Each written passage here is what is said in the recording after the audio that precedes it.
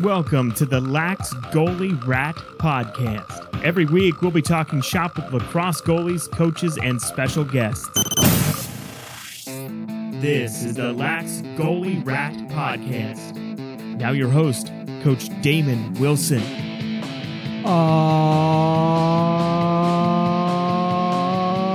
Yeah. Ladies and gentlemen, goalies from around the world, welcome to the Lax Goalie Rat Podcast. I am your host, Coach Damon Wilson, and on this show, the only podcast dedicated to lacrosse goalies, by the way, on this show, it is my job to track down the best goalies, the best coaches, the best trainers in our sport, chat with them, see what makes them so great, both from the physical side, mental side, technical side, everything that goes into their game of playing or being an elite athlete. And we've got one of the greats today. It is Coach Billy Daye, BD, joins the podcast.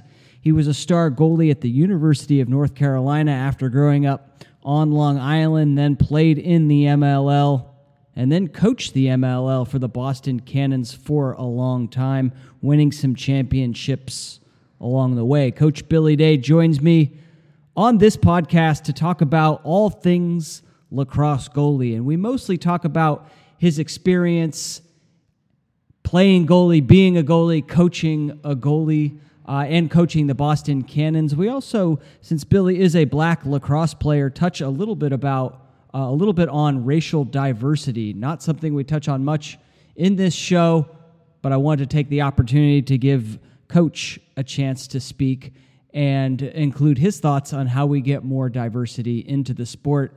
Ladies and gentlemen, I hope you enjoy this podcast with one of the goalie greats. It's Coach Billy Daye.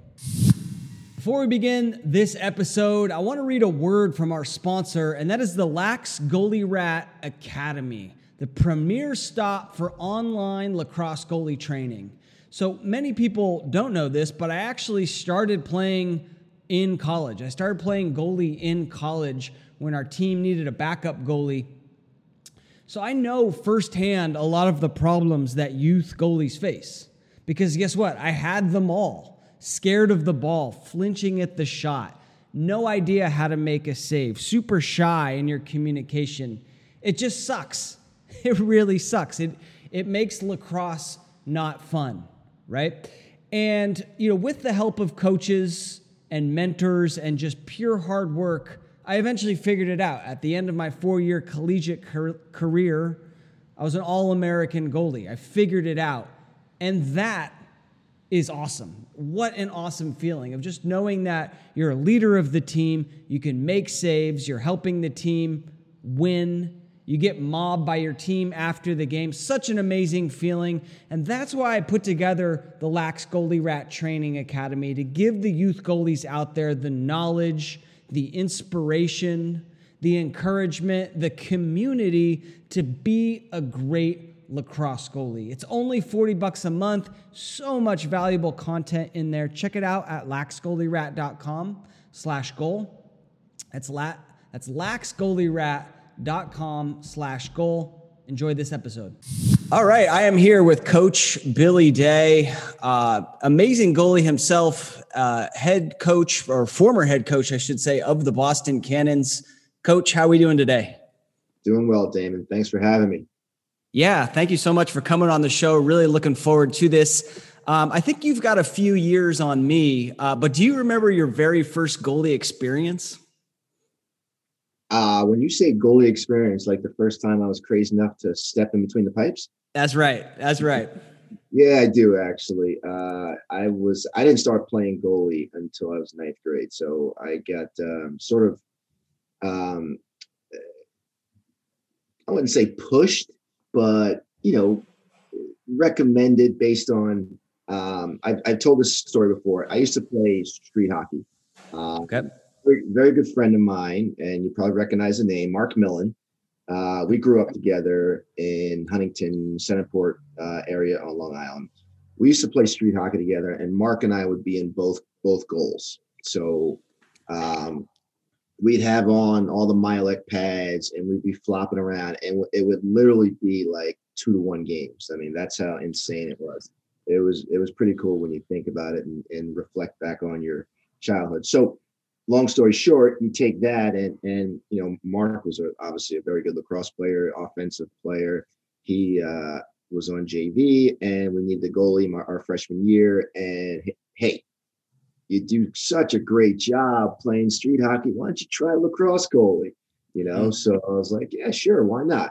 And that's how I started. And funny story, literally had every piece of padding you can imagine. I mean, helmet, gloves, shoulder pads, chest protector, arm pads, obviously a cup. I had football pants cut off where my thighs would be protected with those thigh pads. I had volleyball knee pads, and I had soccer shin guards on. So, when we would show up for games, some of the players would look at me and kind of, on the opposing team and laugh. But we actually finished 18-3 that year. Had a very good ninth grade JV team. But that's how I started. That's so interesting. It's something we talk about on the podcast all the time is how goalies need to get padded up, especially youth. They jump in there and, taking one on the shins, like taking one off the knee, taking one off the thigh, like, yeah, you get used to it. And as a goalie, you're like, all right, yeah, that doesn't hurt. But you know what? It does. If anything, it takes the wind out of your sails when you're having like a great training session. So I'm gonna go ahead and say that you're on record saying that young goalies should get padded up. 100%. Okay. I think you hit the nail on the head. It's tough to get young goalies to jump in, right? Because they all want to score goals. Let's face it. When youth lacrosse players want to score, right? So when you do get a kid who wants to jump in there, right, the last thing you want to do is get that first initial reaction of, wow, the ball hurts, I'm done. So I agree 100%. And when I do coaching clinics, I recommend that pad up your goalies. There's nothing wrong with it until they get used to the ball, right? And until shooters get better shooting. But let's face it, at that youth level, they're not picking corners, right? They're just shooting as hard as they can, and half the time have no idea where the ball's going. So makes total sense. Yeah, the most severe injury I had, like a broken thumb, came at a Thanksgiving camp from when a 12-year-old just ripped a shot like as hard as he could, standing basically like right on the doorstep, and I just went up to meet it, and bam, it hit my thumb. And just goes to show that, like, at that age, like, they don't really know. They're not shooting for the open goal. They're just shooting as hard as they can. Yep. Yeah.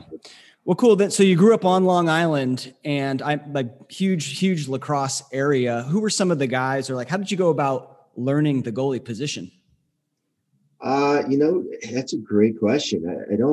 I never went to a camp or anything. It was, more just relying on instinct, relying on, hey, your job is to stop the ball. And it's, I think that's one of the reasons I padded up, because, playing, in the goal street hockey, I was just trying to stop the ball with any part of my body that I could. And I sort of took that, at least for that first year. And that's how I sort of went in and went at it, just trying to get, whether it was a leg, get my body in. And, we had some goalies on varsity that would kind of help at the time, just to sort of, give me some pointers on, you want to play an arc, you want to do this, you want to do that. But really, it was just sort of trial by error.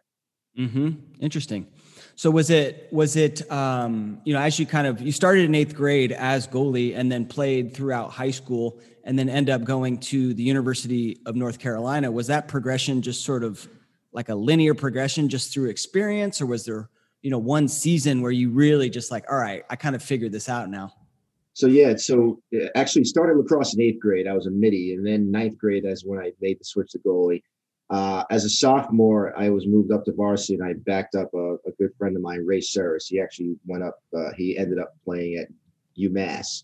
So I was a backup goalie as a sophomore, and it's just, again, like when I coach and when I train, like I'm a big fan of taking the athletes, right, and trying to make them goalies, because at the end of the day, it's easier to take an athlete and make him a goalie than taking just someone who's non-athletic, for lack of better words, and trying to teach them to be a goalie. So I think that was part of it.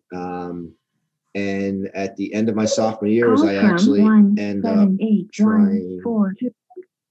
up trying out for the Empire State Games as a goalie, and I didn't make it, but I made a name for myself, and then I went back the following year and made an alternate. So it's just watching a lot of games, whatever was on television at the time. You had the ESPN would show some games back then.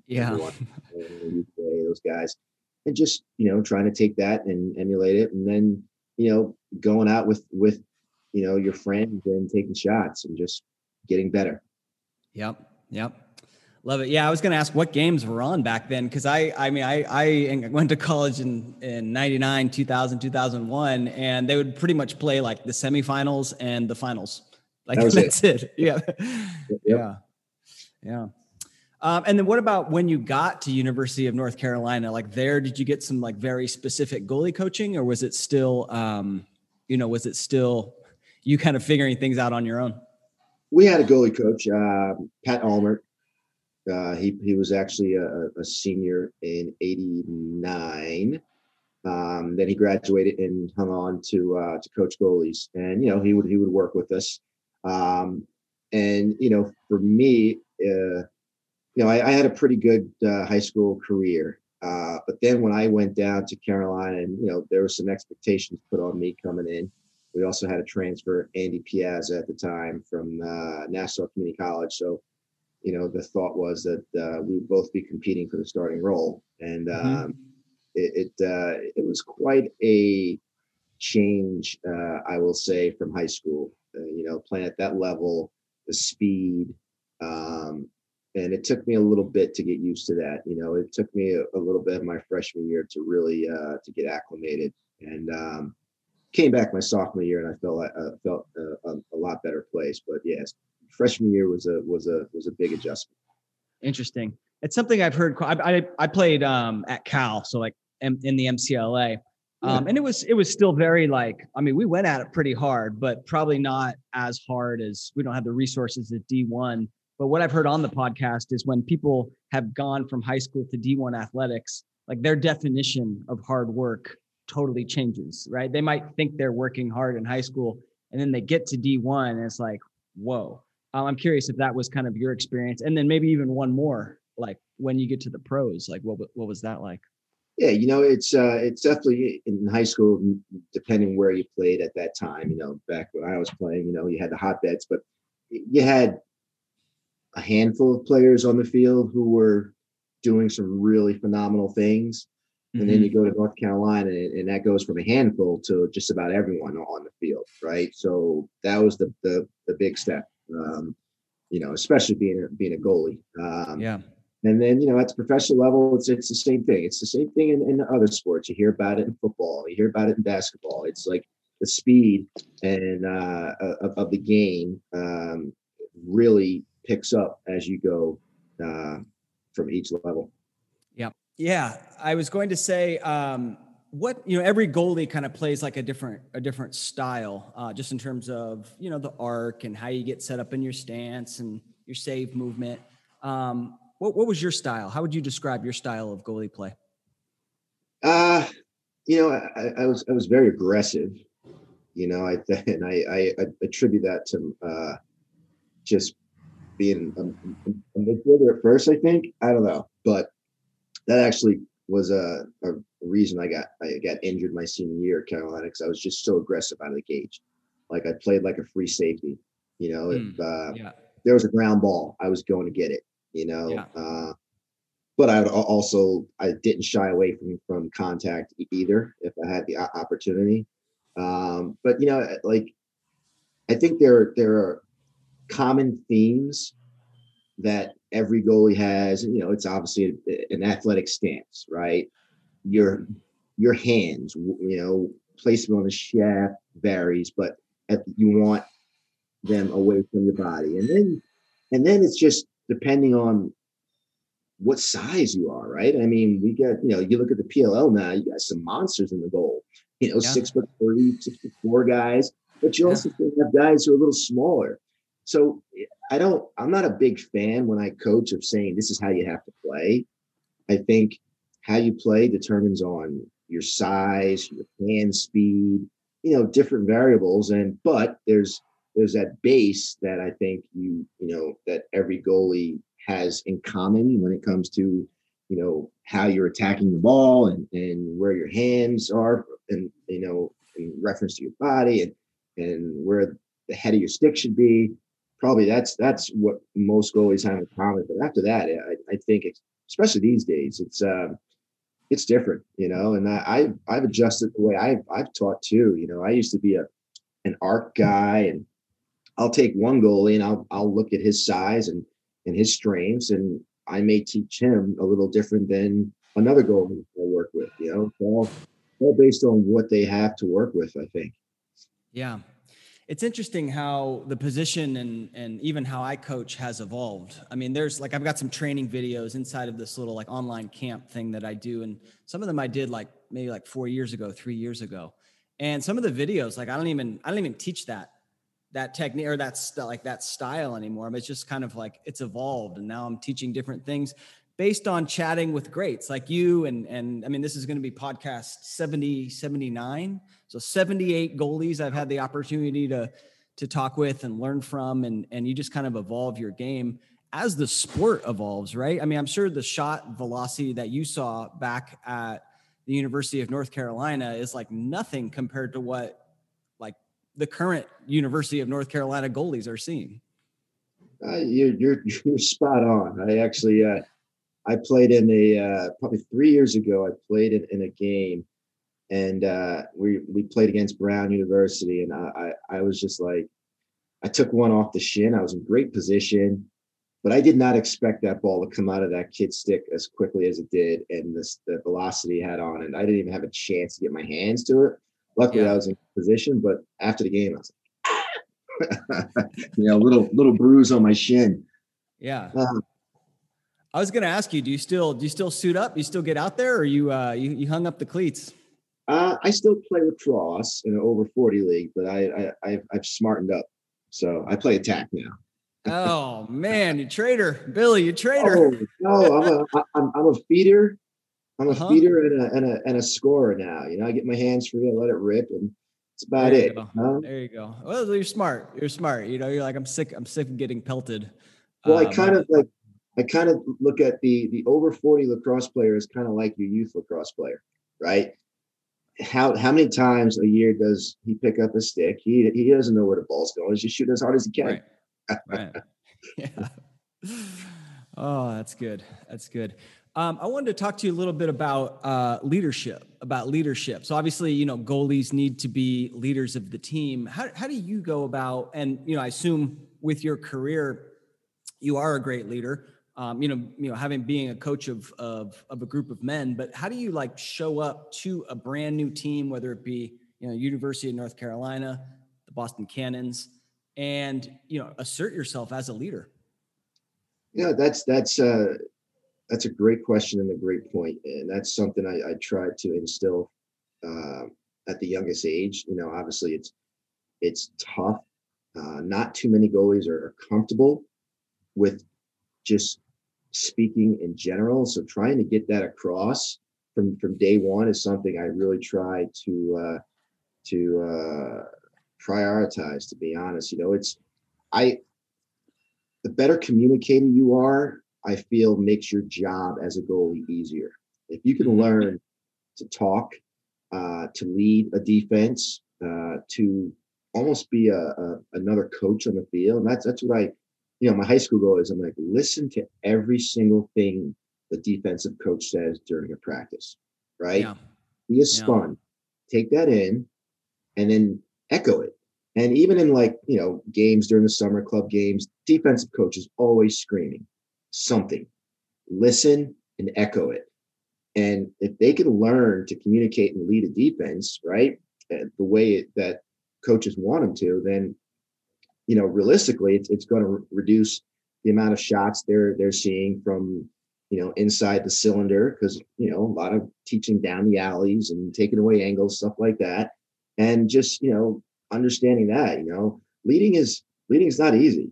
It takes confidence, and we all know playing goalie takes confidence. So building that confidence is probably the first thing, you try to develop. It's not easy, but it's something that I really focus on when I'm coaching. Yeah.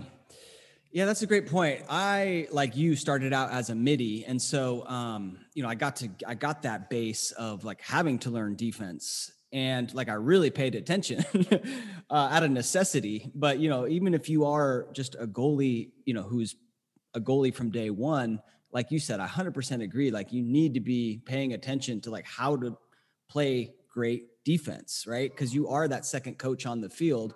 And by understanding that and being able to give those tips, like you said, you gain those leadership abilities, or you at least gain that trust. And then your team starts to listen to what you say, and it all sort of factors in, I think. No, I agree with you 100%. It all goes into building that confidence, and it starts there for sure. Yeah. What else do you do, or what else did you do to build confidence in your goalies? I always try to get them to share their perspective on things, and then we talk through it. Let's face it, this position is, I think, a long time ago, I did like I wrote an article, and it was 85% mental and 15% physical. Mm-hmm. And it was basically the basis of it was, this position is up here. It really is. Yeah. When you can get past the mental part of the game, that's when you become a good goalie. It really is. When you get out of your own head and stop doubting yourself, or stop second guessing things, and thinking about the past, and focusing on what's next. I think that definitely helps goalie advance and become better. Yeah. It happens at different parts of people's careers. I've seen goalies that I've coached at the highest level still fight that battle, and it's tough. Yeah. Yeah, I think those two things you mentioned are the main mental things, which is confidence and that next shot mentality, like letting go of a mistake to move on. Like, to me, those are the two biggest issues I see with youth goalies, because like you said, once a goalie finds confidence, like, they're, unlike other positions, I think they can really explode in terms of their their overall talent levels. Like, once they find that confidence, and it's hard. It's really hard. It's really hard. Awesome. So you've coached quite a few goalies in your day. Who would you say was your favorite goalie to coach? Ooh, put me on the spot here, huh? Yeah. Let's name some names. All right, let's go top three if you want. Top three if you want. All right. Okay, well, we can go top three. I would be remiss if I didn't say the two goalies who were on our 2011 championship team. Jordan Burke and Kip Turner. Two totally different styles, but two great leaders. In their own different ways, for sure. And then we'll just leave it there. Leave it there. All right, top two. Yeah. Top two. Yeah, Kip. I wouldn't say my top two favorite, but just two who I enjoyed working with. We had a really good coach player bond. I'll leave it there. That's interesting. What if there's like a dad who's kind of taken over the team, or I guess kind of like a volunteer coach, and kind of wants to get that goalie player coach bond that you just mentioned? Like, how do you do that? You got to spend time with them. That's probably the toughest thing when you're, especially at the youth level. It's we're thankful enough to have coaches on the sidelines. Sometimes they are dads who are volunteering time, but it's like got to spend time with your goalies. You can't just throw them in there and expect them to succeed. Yeah.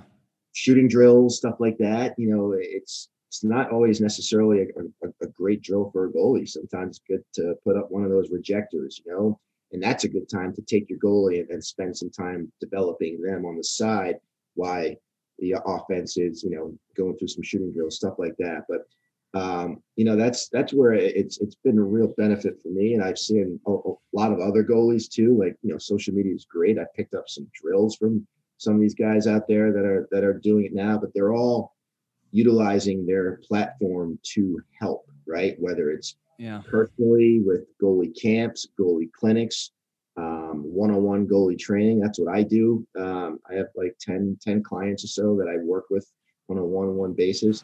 But, providing drills for youth coaches to utilize so they can at least spend some time developing their goalies and building that confidence before they just throw them in a drill and stuff.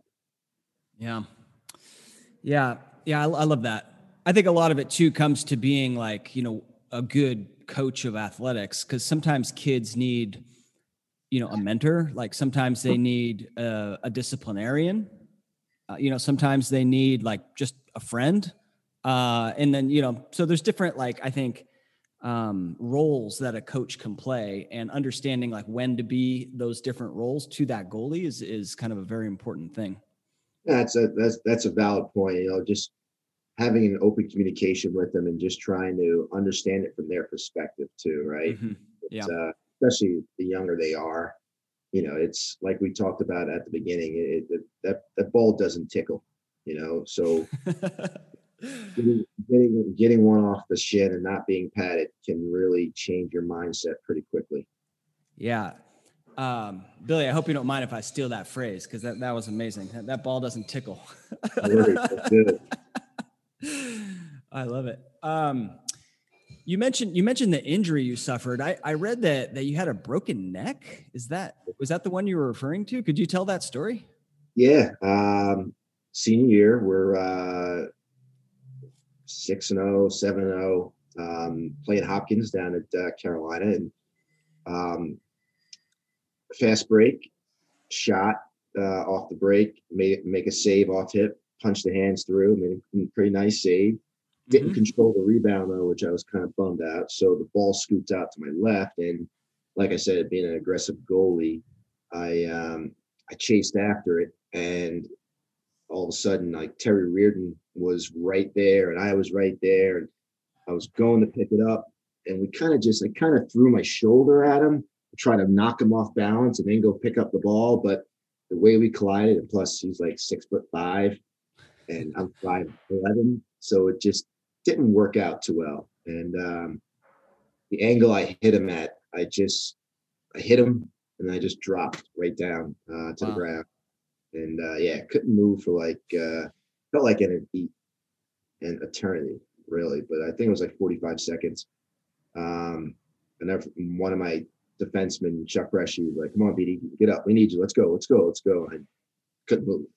I literally couldn't move. So it was a scare. Got taken off the field, walked off the field eventually, got my feeling back, sat me out for the first half. And then, back then we didn't really have anything to like test or go. They thought it was a stinger. So I ended up coming back in the second half and playing. We beat Hopkins. I didn't feel the same. There was definitely something wrong, but I made some saves here and there. We beat him like 16-9, 16-10. And then they took me for some x-rays, MRI, CAT scan. And on Tuesday is when I took the CAT scan. We were getting ready for Virginia, to go up to Virginia and play them. And that's when I found out what happened. So senior year was over right then. Yeah. Wow. Yep. Amazing story. Amazing. Well, I'm so glad you're okay. That's so scary. What was the rehab like? It was just, it was a waiting game, really. It was just, the bone had to heal. And, they put a time frame on it. And obviously the first thing I thought about was, okay, and I'm doing the math. I'm like, well, if things go well, we got a pretty good team. It's a chance I could be back for the semis, if we get there. And I thought I was going to have an opportunity to play. It was Bird Stadium that year, 93. We actually played Hopkins again in the semis. It was pretty cool because I did dress, but I wasn't cleared to play. So I did come out. I warmed up. I'll never forget this because the crowd went pretty crazy because they thought I was playing when I was warming up. But yeah, I just sat and watched the semis and then watched the finals. And I don't know if you recall, but we lost to Syracuse 13-12 with like 7 or 8 seconds left in the game. They scored to break the tie. Oh, So, wow. Yeah. That was it.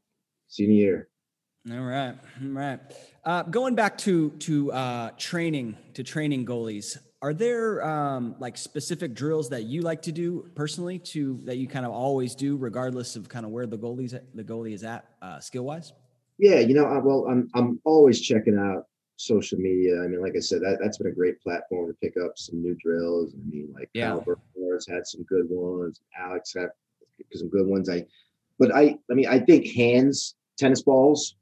I always use tennis balls, even if I'm high school goalies. I'm always working with tennis balls because it's like, once again, the ball doesn't tickle. So even at that level, it's not about whether it's lacrosse ball, tennis ball. It's about reaction and accomplishing what you want in that drill. And tennis balls work just fine. So That's the first thing. But love to work on getting your hands to the ball, without your stick. I actually use a boxing, not a boxing glove, but the pad, like the punch pads. Pads, yeah. You see those pads? I use that to work on getting to the off hip without. I do a lot of footwork. I think that's essential for playing the position. Is footwork, any type of footwork drills to get obviously moving their feet.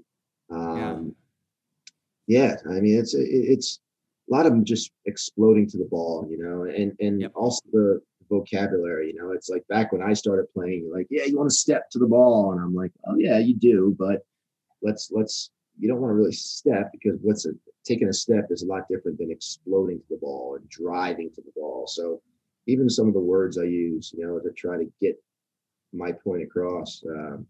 Well, I'm always thinking about that, but I'm always, like I said, I'm always looking at what some of these younger goalies and some of the college coaches are doing.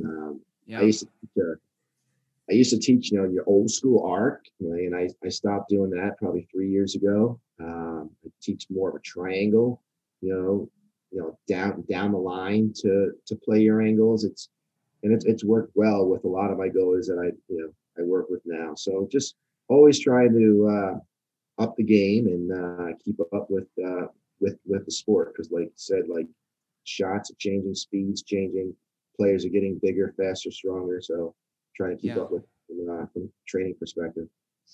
Yeah. Talk to me more about that triangle arc. When you say the old school arc, you're saying more like of a 5-step arc, like a little bit out towards the shooter. That's the quote unquote old school. The triangle. So you've got like, I guess top center is this in the same spot, or I guess I'll let you go ahead and explain it. No, it's all good. So yeah, and the triangle varies on the size of the goalie too. So a smaller goalie would play more of your regular triangle, right? Equal lateral sides. So the point, and then you sort of like open up your hip and then step down the line to get to your pipe, right? And then go back up the same way, square off, and then do the same thing. Open up your hip and step down the line, as opposed to doing your semicircle that I learned from, at least. And then if you're a bigger goalie, then you sort of drop down, and your triangle then flattens out. And throw me on the spot here. I'm not sure what this triangle is called off the top of my head. When you have two sides are equal, but the bottom's a little longer. I studied geometry back in high school, and we'll have to go back. And Google what that triangle is called. Yeah, and then we can post it up. But it's something that when you think about the game and how it's being coached from a defensive perspective, they're all funneling down the alley now. Your goal is to take away the middle of the field. So, I less steps is better.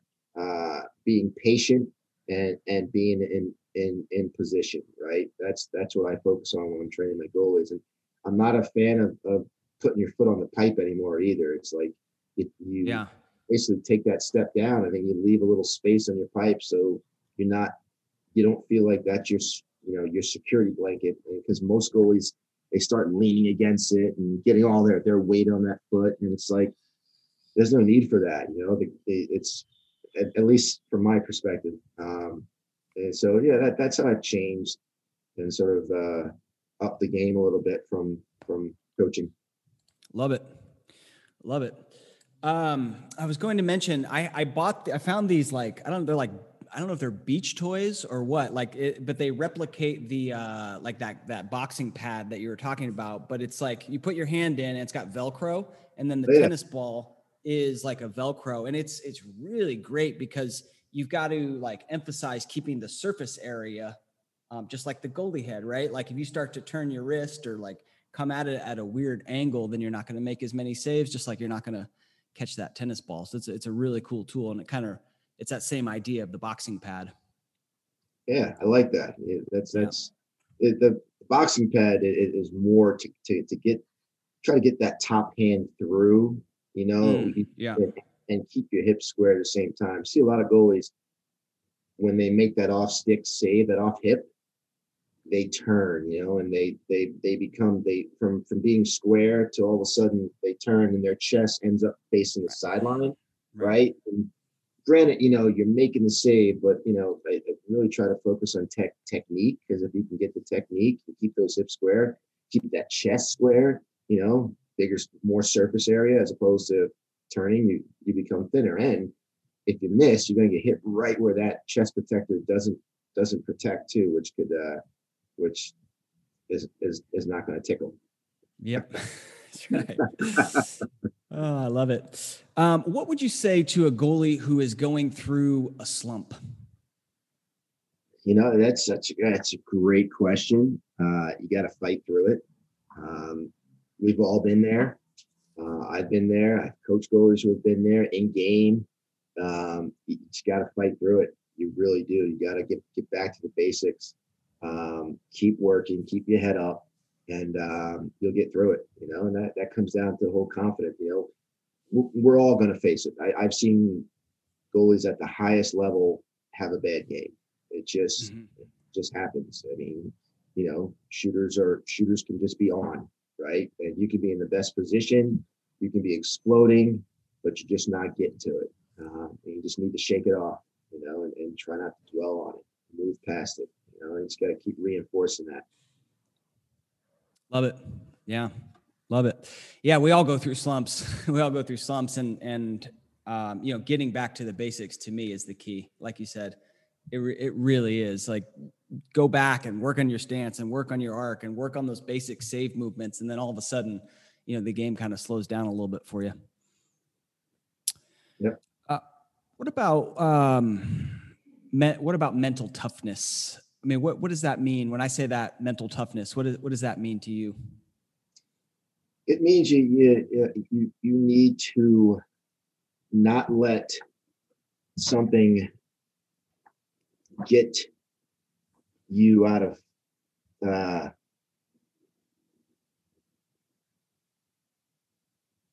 well, obviously it means you need to be tough mentally. But seriously, it's like, like we talked about earlier, right? It's, you're going to give up a goal and you have a choice, whether it's a save you should have had or not. You have a choice to keep thinking about, God, I can't believe that just went in. I can't believe, oh man, I was on it. I saw it. Why didn't I get it? Or you can be like, damn, should have had it. All right, let's go. Let's move on to the next one, right? Let's refocus. And that's the toughest part of this game, because, you're going to see shots. You are going to see anywhere from, I don't know, depending what level you're playing at, 10 to 25, 30 shots a game. And the tougher you can be mentally to just, stay in the moment, not let something bring you down, and keep being a positive, um, beacon for your teammates, right? Because let's face it, when your defense looks behind and all of a sudden sees your head drop, and like they then see, holy smokes, what's going on, and they start wondering, is he okay? And then I think their game then sort of can suffer because they're concerned about their goalie. So, that also goes back to being a leader. Being a leader is communicating and showing to your teammates that, hey, you're there, you got their back, you're strong, and you're going to get through it. And being mentally tough just means it may not be your day in terms of making saves, but you're still going to communicate, you're still going to clear the ball, you're still going to be in the moment and get through it. It is no doubt the toughest position on the field. I say that every single time I talk to a coach, I talk to a goalie, talking to you, and as you know, it is the toughest position in the game, both physically and mentally. So being mentally tough is just being able to move past the moment and get through it. Love it. Toughest position. No, hands down. I was going to mention, the energy that you bring is so contagious. It's so contagious. And if you get scored on, you bring that negative energy in, like your teammates are going to feed off that. If you bring positive energy in, your teammates are going to feed off that. A lot of goalies I've had on the show say that they like to be like even keel. Like they don't get too high and then they don't get too low. I was a goalie that I loved the highs. Like if I made a save like that I thought was a, pretty nice save, I would clear it. And then I would let people know about that. If I chased out a shot, and we won possession, I would give it, a fist pump. I'm curious how you were. Were you kind of a goalie that was like, I kind of want to avoid the highs so I can avoid the lows, or were you more like me? I was a combination of both. I think, be it, you knew when you were feeling it. Yeah. There were some games where, and I think it too. It's who you're playing. Like, I was very fortunate to compete against really good goalies. Doc, Catrano, Sal. I felt like I really elevated my game when I was going against them because they were freaking amazing goalies, and when you're in the zone, then all of a sudden your lips start moving a little bit more. You start you're just feeling good, and you would let them know if that wasn't a great shot to take, and you made sure they knew it. And I tried though not to be too I think when I was in high school, I got psyched up. You're like ready to run through a brick wall like you're playing football, and I kind of that's where I tried to be more even keel from just trying to slow it down. I think that's the biggest thing from a goalie. You don't want to, the game is moving fast enough. Shots are moving fast. Your ability to slow it down and be in the moment from that perspective, I feel is a benefit.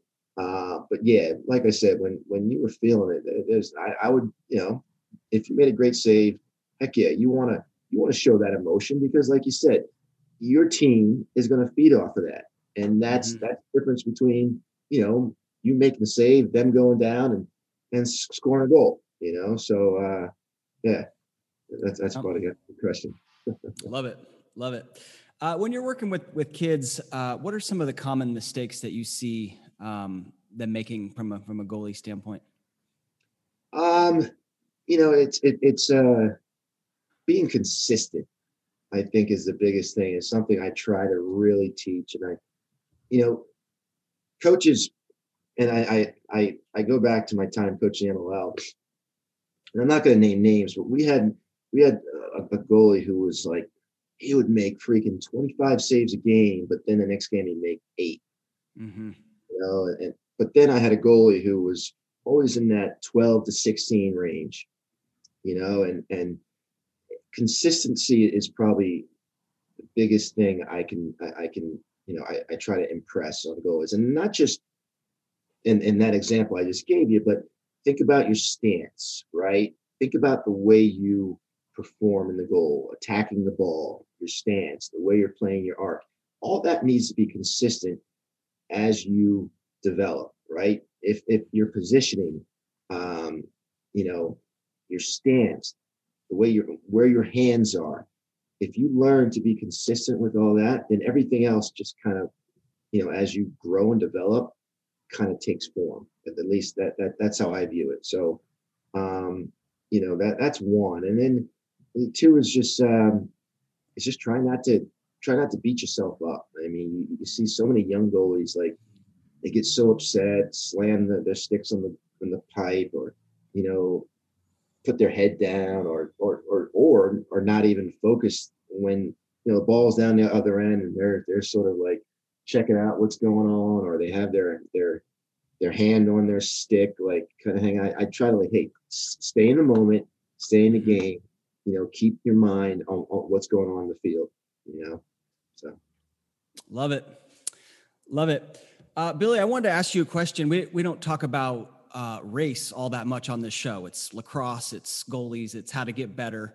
But being, a black athlete in lacrosse at this moment, is very important. And I'm curious, how do you see more racial diversity getting into the sport of lacrosse?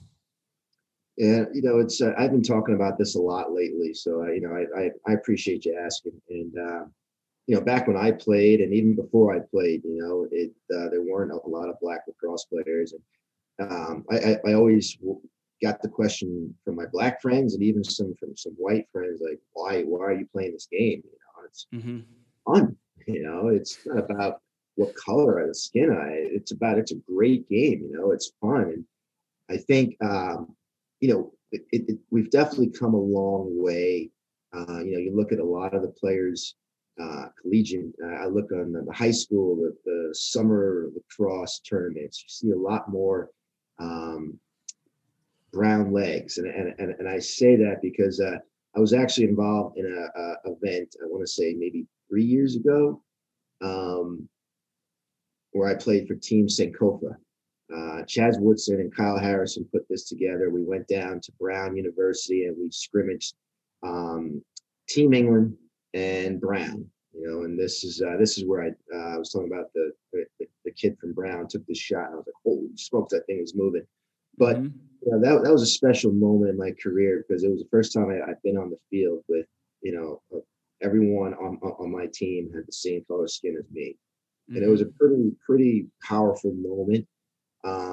And this younger generation of black lacrosse players has a great platform with now the PLL, but we had the MLL prior, but now it's all PLL. But they have a great platform, and they're doing a great job of exposing more youth black lacrosse players to the sport, both male and female as well. I can't forget about the female black lacrosse players out there. And like, I've seen a lot of podcasts, I've seen a lot of social media posts.